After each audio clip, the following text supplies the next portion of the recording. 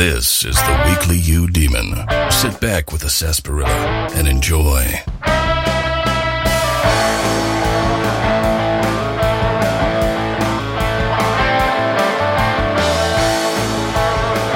Alright, episode 59. Releasing this on Sunday, January 19th. Another significant feast day of a saint. Yeah, don't worry. The Weekly Demon's not going to become a saint podcast. There are some of those out there already. This is not going to become one of them. I won't even continue to open up with saints like I have these past 2 weeks. But I tell you, it has crossed my mind. I would just pick a saint every week, open with him or her, and then launch from there into other topics. Quite frankly, specific saints or just a biography in general is a great way to remove writer's block and get the process started. But no, that's not the direction. It's just kind of a fluke that 2 weeks in a row we're starting with a saint. And today's saint is Saint Macarius of Egypt. At least in the Eastern Orthodox Church, I don't think the Roman Catholic Church acknowledges him as a saint. He's one of the guys who followed St. Anthony into the desert, like we talked about in the last episode, and he became one of the greatest among all of them. He lived until he was 90 years old. I don't know what that is in dog years or in 20th century. That's pretty freaking old. He died in 390, which makes him slightly a younger contemporary of Anthony the Great. You know, it's odd that the Eastern Orthodox Church really seems to celebrate desert saints in January.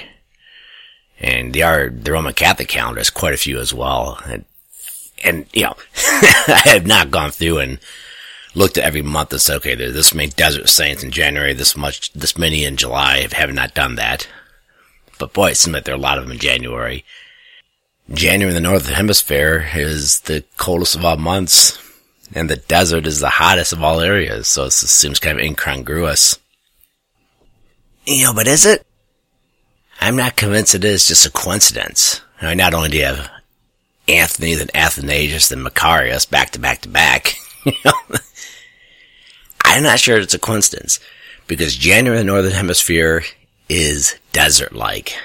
I mean, it sucks out there. Just like it sucks to be in the desert when it's 120 degrees, nothing to eat, nothing to drink, but it's really quiet, and there's solitude. There is intense solitude and silence out there in January. I mean, I love going outside in January, no doubt about it. If the wind's blowing, yeah, it's a little rough, and if it's raining, then yeah, it's out. Cold January rain just sucks. And I think people know this. I mean, I think people know that it's quiet out there in January, and they crave silence. A few years ago, I was talking with an old childhood friend of mine who we were friends throughout high school, and he was really getting into ice fishing. I was like, what the frick? I said, you go out there in that little shanty, you auger out a spot in the ice, you drop your line in, and you just sit there hoping that fish bites. And I said, I don't get it. It sounds boring. And he wasn't having it. He wasn't having it. He point blank said, he goes, hey, it's quiet. It's quiet, man. It's peaceful. I don't care if a single fish bites. I just like being out there. I'm into that. I would say that's just another instance of the supernatural manifesting itself in something as mundane as ice fishing.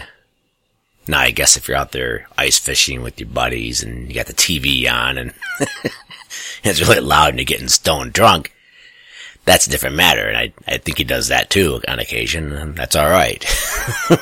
But he point blank said, and this is not, you know, this isn't some guy who's itching to be a monk as far as I know, itching to go off into the desert and pray.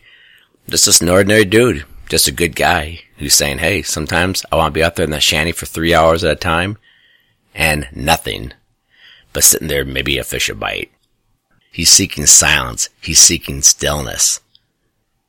And silence is always a good thing. It's one of the few things in the world you can say that about.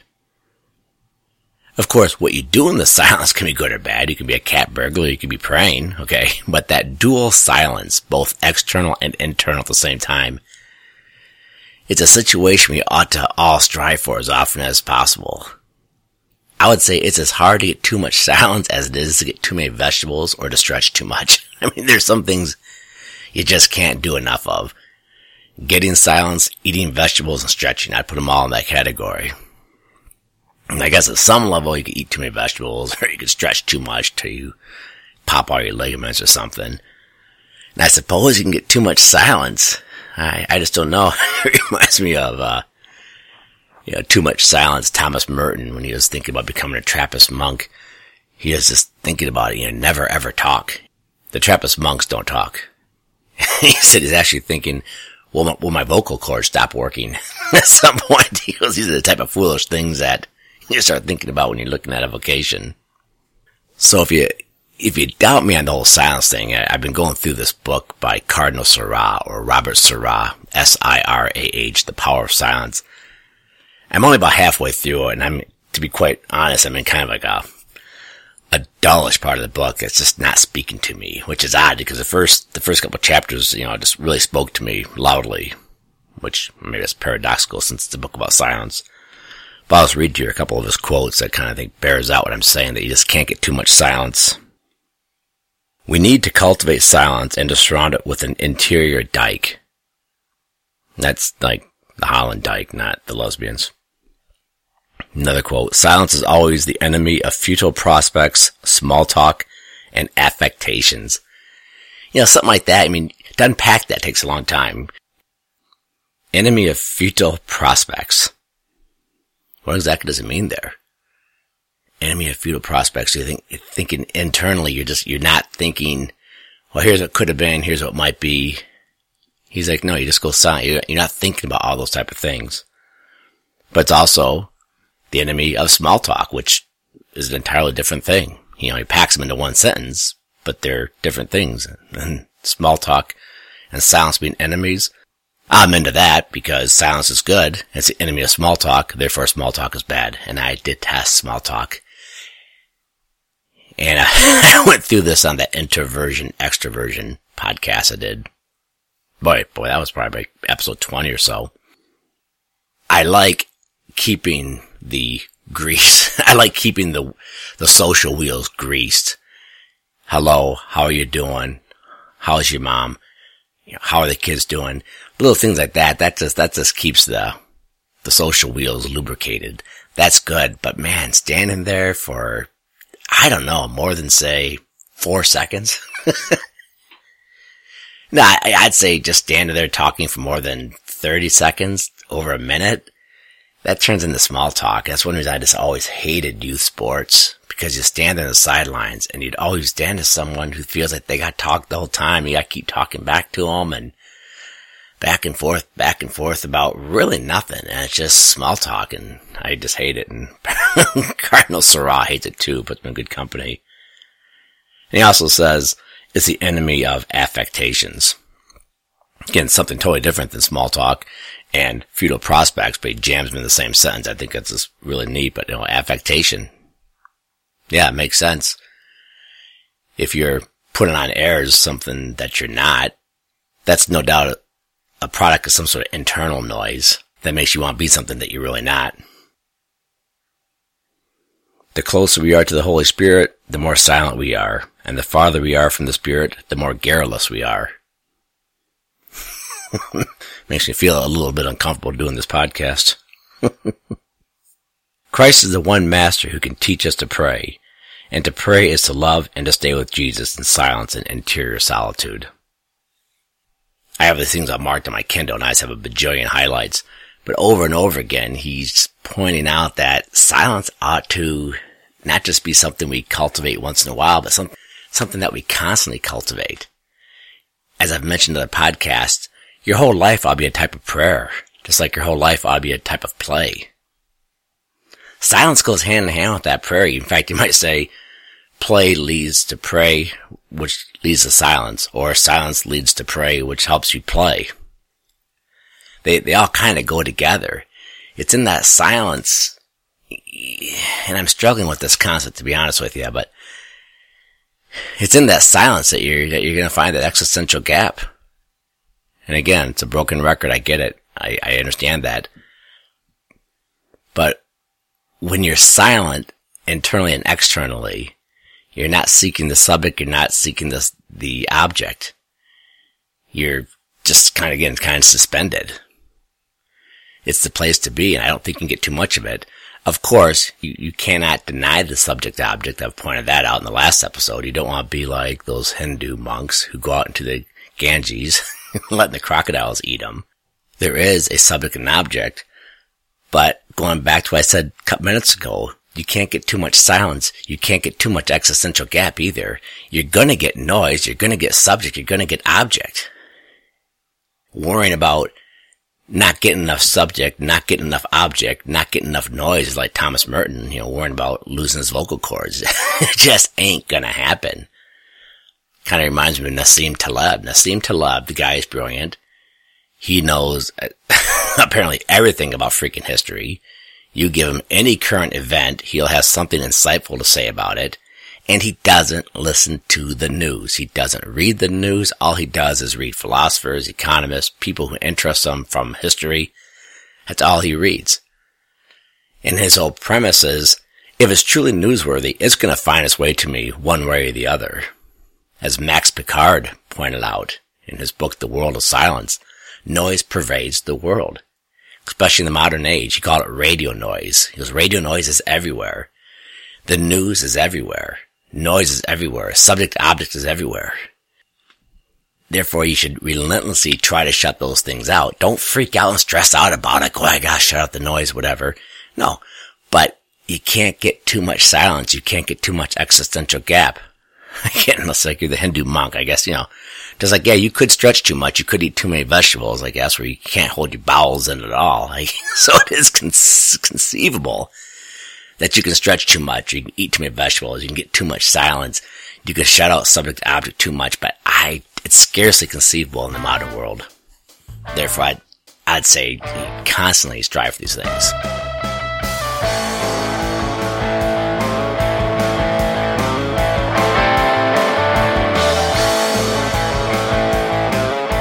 I want to mention a group of people who understood this whole thing about cold and silence and contemplating God, who used the winter like the desert monks used the sand.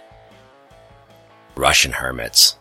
Russia has a very long history of people leaving Moscow and the urban areas to go north. Mystics of the Northern Forest is what George Fedotov calls them. Fedotov was like a Russian scholar and expert, put together like a 3-volume set of Russian spirituality. It's out of print. I have 2 of the volumes. I never got the very first volume. I bought the second volume because it had that great book in it, The Way of the Pilgrim, which is just a charming little book about a guy who learns the Jesus prayer and then goes around saying it constantly, walking around Russia, talking to different people. It's a very simple book. It's almost like WTF as a wise thing as a spiritual classic, but it is. That was the deriving story. I'm not sure what you'd call it, but like the leitmotif that drove the narrative in J.D. Salinger's book, Franny and Zooey. J.D. Salinger became extraordinarily famous with his book, Catcher in the Rye, and then he followed up with this book, Franny and Zooey, and it's about this girl having a nervous breakdown, and she was just fixated on the Jesus prayer and that story, The Way of the Pilgrim. And so in response to that, I said, I gotta read the story.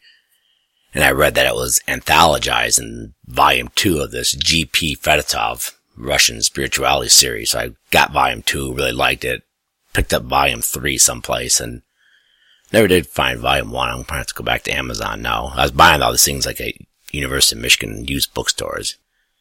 Ann Arbor, back in the 80s and 90s, has had a ton of just sweet used bookstores. I spent hours there, and I picked those 2 volumes up in those bookstores. Now Amazon's here. I have to see if I can find the first volume. Anyway, I ought to do a whole podcast episode on Russia. I mean, it is a fascinating hodgepodge. Russia came to the Christianity game late, probably around 1000, making it the last European nation to convert, except maybe Finland. But then again, Russia came late to everything.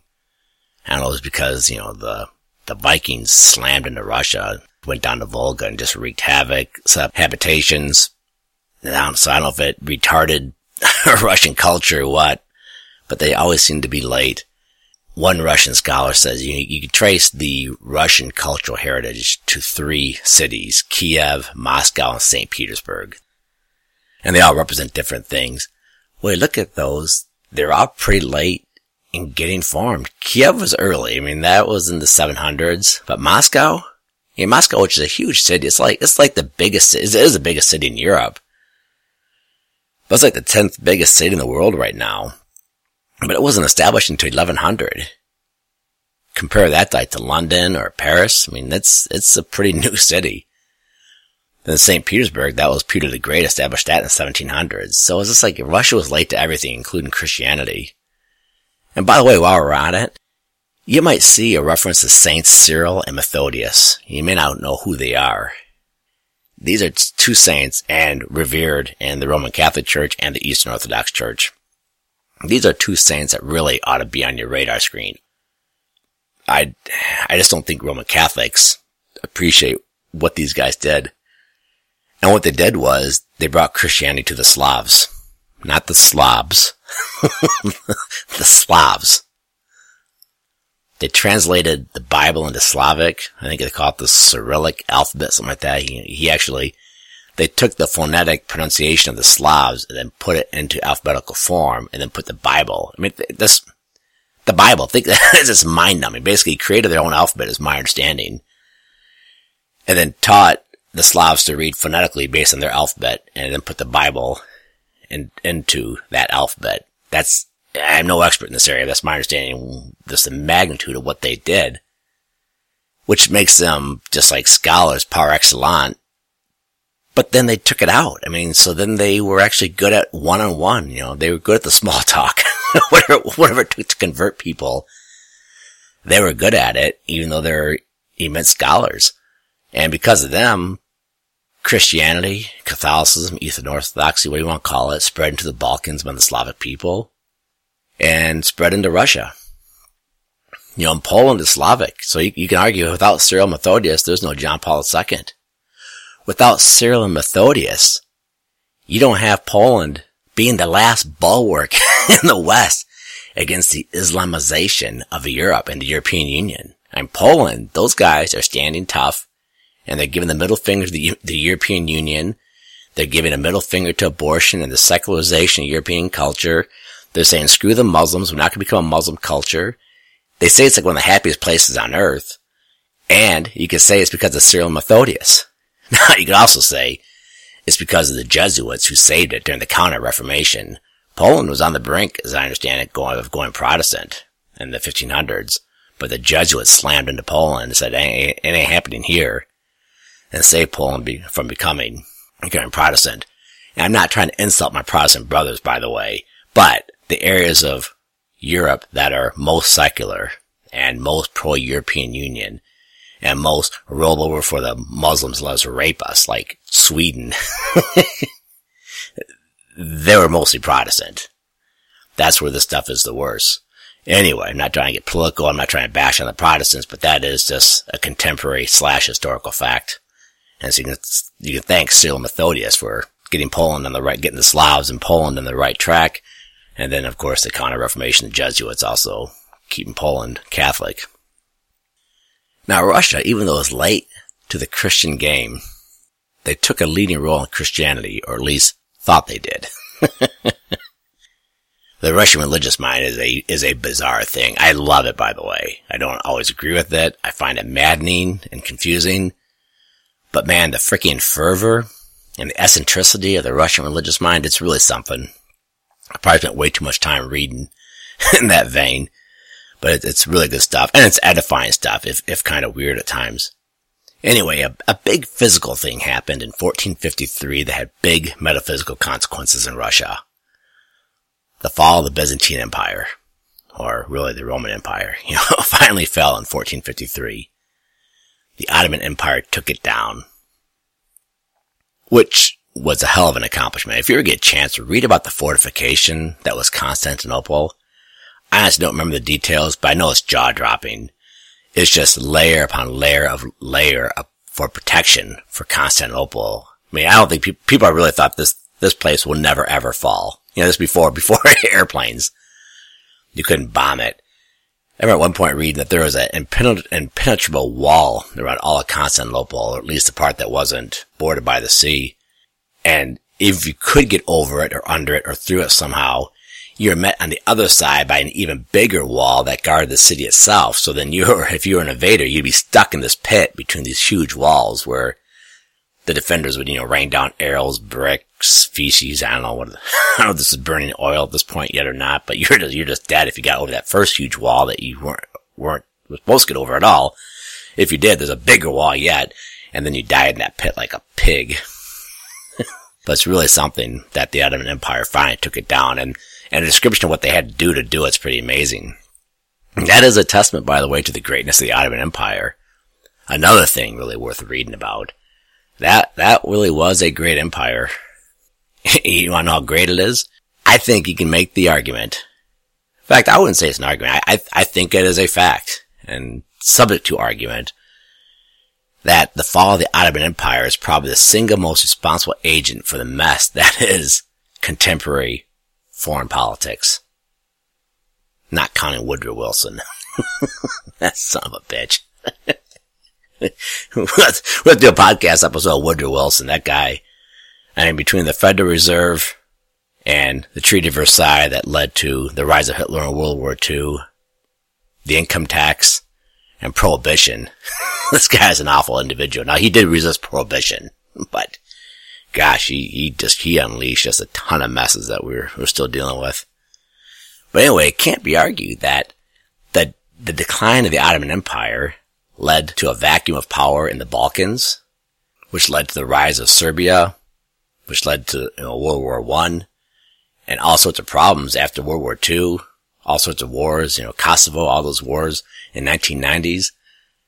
That's all because the Ottoman Empire controlled that area, and when it fell, it left this huge vacuum. The Ottoman Empire also controlled the Middle East, and we have a huge mess there. And it's all because of the fall of the Ottoman Empire. Again, just a freaking testament to how powerful and big this empire was.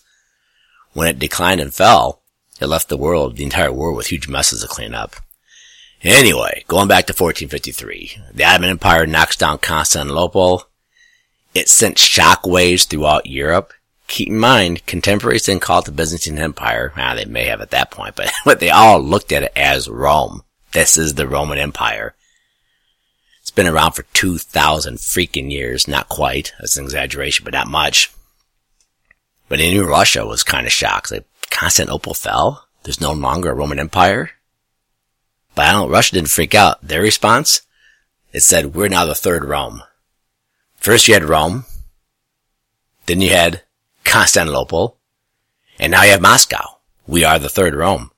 Because the fall of Constantinople was impeccable timing-wise, because Russia, through the Duchy of Moscow, was just throwing off the control of the Mongols.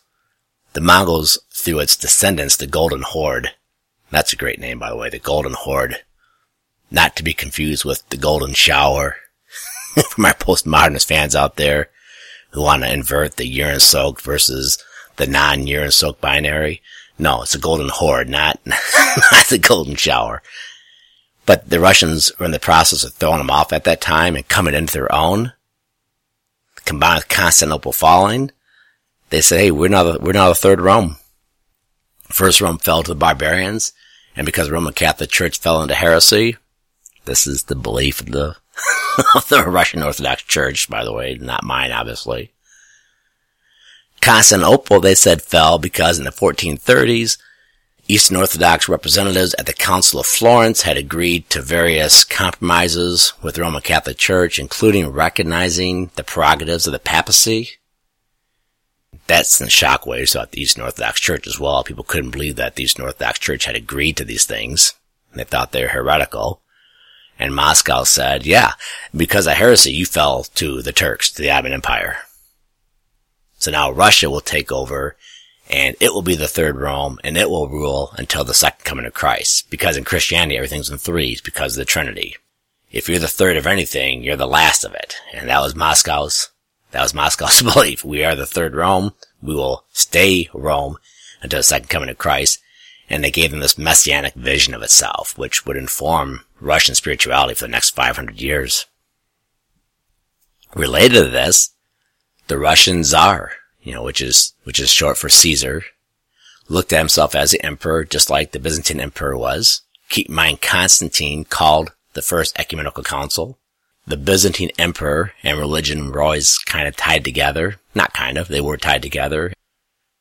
And now the Russian Tsar looked at himself as the protector of religion, as the promoter of religion, tied together yet again, which gave him secular and religious powers, or responsibilities, or duties, or rights, whatever you want to call it. It's not a good thing, by the way, but that's how they looked at it. This messianic vision had like its secular counterpart. You may know that the United States had this thing called Manifest Destiny, where they thought the United States government was destined to rule all of what we call the United States from the East Coast to the West Coast. And many people thought that Manifest Destiny would also extend to the rest of the hemisphere. Russia had the exact same thought, which was fueled by its religious mission that they thought they inherited in 1453. Just like the United States Manifest Destiny thought they were a unique city on the hill, whatever the Puritans called it. The United States thought they had a unique calling from God to take over the entire hemisphere, or at least East Coast to West Coast here in the United States. They thought they had this Manifest Destiny. Russia thought it had the same thing for the entire freaking continent in Asia. From the North Pole down to the Indian Ocean, over to the Pacific Ocean. They thought they were supposed to rule all of Asia. That belief extended very strongly into the 19th century as the Ottoman Empire declined. Heading into the 20th century, Russia eagerly filled those gaps. Just as the Balkans descended into all sorts of chaos, the Middle East started descending into chaos, and Russia was there to fill the gap, and they thought this is our manifest destiny. This is what we're supposed to do as a third Rome, expand and take over all of Asia, make it Eastern Orthodox.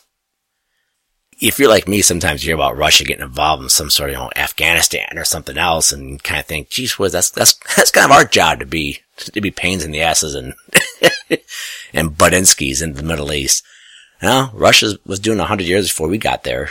In fact, that was one of Britain's primary foreign policy goals in the 19th century and early 20th century, which is to keep Russia at bay, knowing that Russia had this messianic take over all of Asia type vision. So the British, in the late 19th century, early 20th century, they were like resisting the Russians at every opportunity. Alright, let's wrap up with some lightning segments. Hey, if you're not reading the Babylon Bee, you probably ought to start checking it out. It's like the religious right alternative to The Onion. There's a lot of very good stuff in it. I guess there's a problem in a lot of evangelical churches with their music getting out of control. I'm not evangelical, so I don't know anything about this. But there's an article in the Babylon Bee, which is not Catholic, by the way. It's just, I think it's evangelical sarcasm. Protestant sarcasm, whatever you want to call it, but I get the impression maybe the music's getting out of control. This satirical article says that churches are scheduling 70-minute drum solos in honor of Neil Peart, which the article says is longer than a typical 45-minute drum solos that these evangelical churches normally have. They have this supposed quote from one of the drummers. I can't think of a better send-off for the great one than building up into a solo on my 17th floor toms, pounding on my triple bass pedal that I definitely need, and then just going absolutely wild on my 67 cymbals, said Grace of Hollis Community Church drummer Bob Ward. Solos like this will honor a great drummer and bring glory to God through my epic music skills. I would tell you, a lot of the old Christian rock scene, which I just, again, it's kind of oxymoronic to me, and I'm not versed enough in music to defend that statement, so don't engage me in debate. I won't engage you about something about Christian rock, given, Mick Jagger's statement at the advent of the modern rock movement after the 50s, that rock and roll is music you F to. It just seems incongruous to have a thing called Christian rock, and now that you have these evangelical churches have these big bands, not big bands like Glenn Miller, by the way, but these big rock bands with these huge drum solos, apparently. hopefully they're starting a backlash against it. But none of my business. So I broke down and had a few drinks Friday night, about 5. And I thought, I wasn't going to drink during January, except maybe 1 or 2 drinks here or there out of what I call charity drinking to make the people around me more comfortable. And this was charity drinking, but I had 5 of them. And I thought, maybe I have a drinking problem. And about 4 seconds later, I was like, nah, I have too many drinking opportunities. Not a problem. So I'm still doing a good job at limiting myself to just drinking charitably, or what they call social drinking. The problem is Marie. We like to have a few drinks together. If I'm having a few drinks with Marie, then she's kind of out drinking by herself. So I guess that makes her an enabler. Alright, I'm going to say something that I think is heretical. Hats off to Hollywood. Now I'm going to go vomit. They cranked out 5 movies in 2019 that I really liked or loved. The Joker, Once Upon a Time in Hollywood, The Irishman, Yesterday, and now Little Woman. Chesky, you fag! Yeah. I took my youngest daughter to Little Woman. She couldn't go with Marie and her older sister, and she's really bummed out. She wants someone to take her. Her older brother said he would, then he couldn't, so I said I'll take her to Little Women. But to be honest, I was going to take her anyway. And I really liked it. It was just a splendid movie. One smidgen of a PC slice, but other than that, just a nice, wholesome, fun movie. Slow. I mean, don't get me wrong. It wasn't like, this wasn't a shoot 'em up, burn 'em type movie by any stretch. But it was just thoroughly enjoyable in a feel-good type of way. And on top of those 5 movies, by the way, I'm told that I'm going to love 1917 when I see it, and I have every intention of seeing it when it comes to my local theater. And I'm told Ford vs. Ferrari is really good. So that makes 7 freaking movies. 2019 might go down as the year Hollywood threw off the hegemony of Marvel superheroes, remakes, and woke movies. And then again, we did have Charlie's Angels. But I do have faith in Hollywood. Joe Rogan said, go woke, go broke. And Hollywood is. All their socialist and left-wing platitudes aside, they're mercenaries. It is a capitalist endeavor. They're there to make tons and tons and tons of money. As Ricky Gervais pointed out in the Gold Globes, if ISIS had a streaming service, they'd be contacting their agents about getting gigs on them. So if the woke stuff doesn't sell, apparently they're just getting hammered. Those woke movies, people are tired of seeing these like amazing women superheroes or whatever. Although I don't mind the women superheroes because they're not real. But, the female 007 and crap like that, and fighting men, taking them out, it just, I don't know. It strikes me as kind of absurd. But I liked Wonder Woman. Yeah, whatever. In this regard, I'm slowly working my way through Taki Theodoropoulos' book, Nothing to Desire. And I think I pronounced that name properly. Theodoropoulos. He wrote this autobiography back in the 80s about the time he spent in a British prison for cocaine possession. But throughout this autobiography, he has various flashbacks at earlier stages of his life. And he knew quite a few people in Hollywood. And here's what he said about Hollywood. Quote, countless books and films have told of the ghastliness of the place, its false values and wrong priorities, yet Hollywood goes on unperturbed. If in 1,000 years' time sociologists and anthropologists unearthed the reasons for Western culture having taken a nosedive somewhere in the second half of the 20th century, Hollywood will finally receive the historical and cultural recognition it well deserves, unquote. Taki is great, by the way. I've been reading him since I think I was like 16. My dad used to get the American Spectator, and Taki had a column in there, and all he does is write about his life as a playboy. I mean, he was the wealthy playboy poster boy of the 20th century. And it was fun to read about his life. I mean, he's rubbing elbows with all the socialites and influential figures. It's like all tennis. He competed in the Davis Cup. I think he's even at Wimbledon. He didn't get very far, but I mean, he was like a very good tennis player. So it was all tennis and drinking, drugs, and banging beautiful women. And hear Tacky write about it. Like, these are the women that are so good looking, they don't need to become supermodels. They could be, but they're so freaking good looking and wealthy, they don't need to go there. Kind of reminds me of Rod Stewart. He married, I believe it was Rachel Hunter, you know, the real good looking model from the 1980s. And they had daughters, and one of them was good looking, and she wanted to become a supermodel. And Rod Stewart's like, screw that. And I guess he was quite angry. He's like, you don't need to flaunt your body and be out there strutting your stuff to get money. He goes, you have a ton of money because I'm Rod freaking Stewart, and your mama's Rachel Hunter. You have her good looks, and you have all our money. You don't need to do that. That's kind of who Tacky hung out with, these really good-looking women who didn't need to go out there and be supermodels, and they just banged wealthy playboys like Tacky. But that was Tacky's life. Then he also threw into there some Greek Orthodox religion and railing against liberals who he thoroughly dislikes.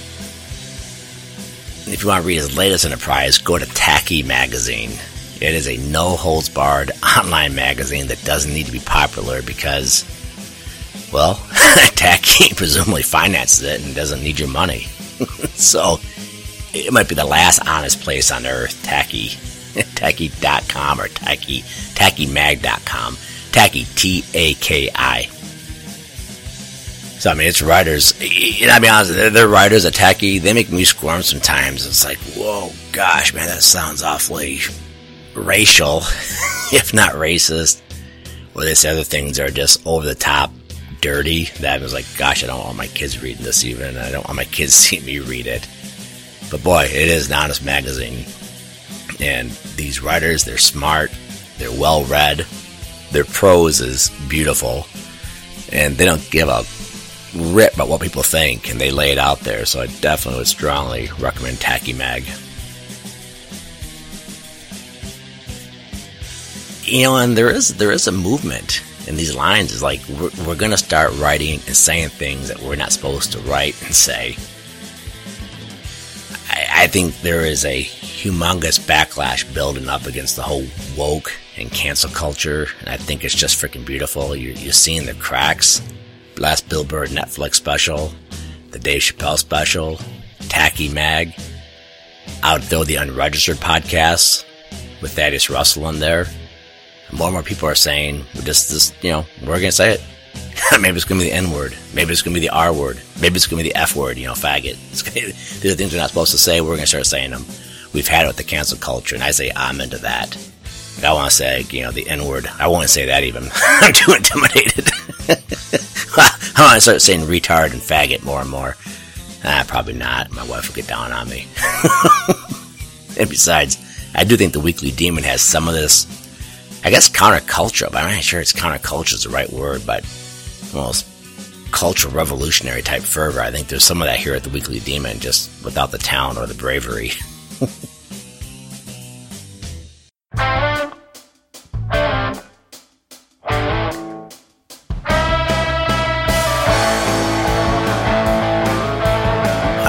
That's it for this week.